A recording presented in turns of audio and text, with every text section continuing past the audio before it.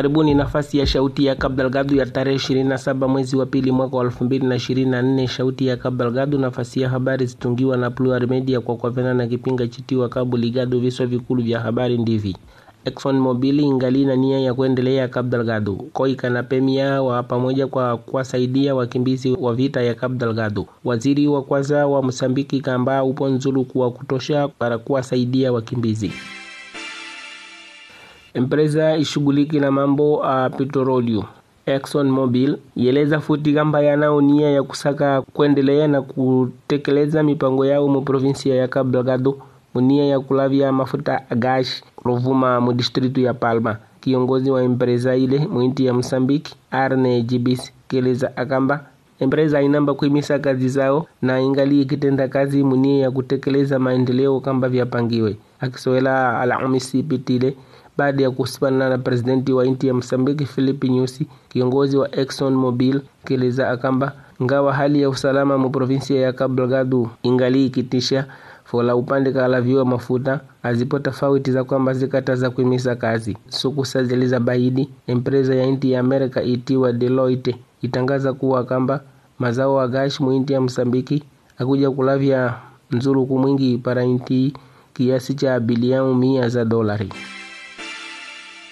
Kiasi cha nzuru kuwa kutimu 154 milioni za metikaji ulaviwa futi para kusaidia maendeleo na mekazi ya wakimbizi kamba kiasi ya wanu wa kutimu 50,000 wapatile kuludila manyumba mwao mu provinsia ya Cabo Delgado. Habari zitangaziwa na chombo cha habari chitiwa notisi ya zeleza zikamba nzuruku ulaviwa na kundi la inti ya Korea litiwa Koika liwa nao nia ya kuwa kamba wasanganyike na kundi litiwa Pemia watekeleze mipango kamba yei. Wanu wa Pemia walitaidi kuwa kamba wakuja kufikisa nzuluku kamba yeo kwa kusakula namna zisababisha kuwapa nafasi wanu waludile wapate kutekeleza namna za kulima za kutambiza na kuwafunda wanemba na wanawaka nkati ya kutenda mipango mingi jisa maendeleo.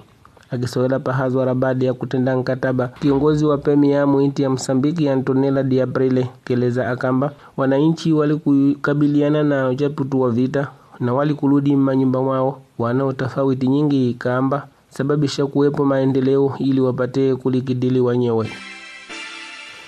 Waziri wa kwanza wa inti ya Msambiki Adriano Maliano keleza kamba serikali haina nzulu kuwa kutosha para kujibu mahitaji ya wakimbizi wa vita mu provinsia ya Cabo Delgado.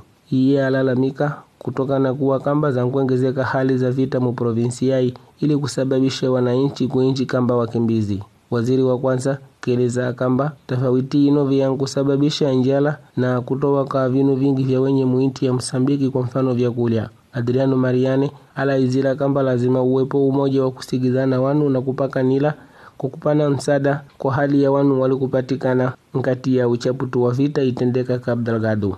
Kumbukilani kamba mu provinsi ya Cabo Delgado na Mpula na Niassa kiasi cha wakimbizi wa kutimu 1480 wankuishi baada ya kupatikana na ntihani wa vita.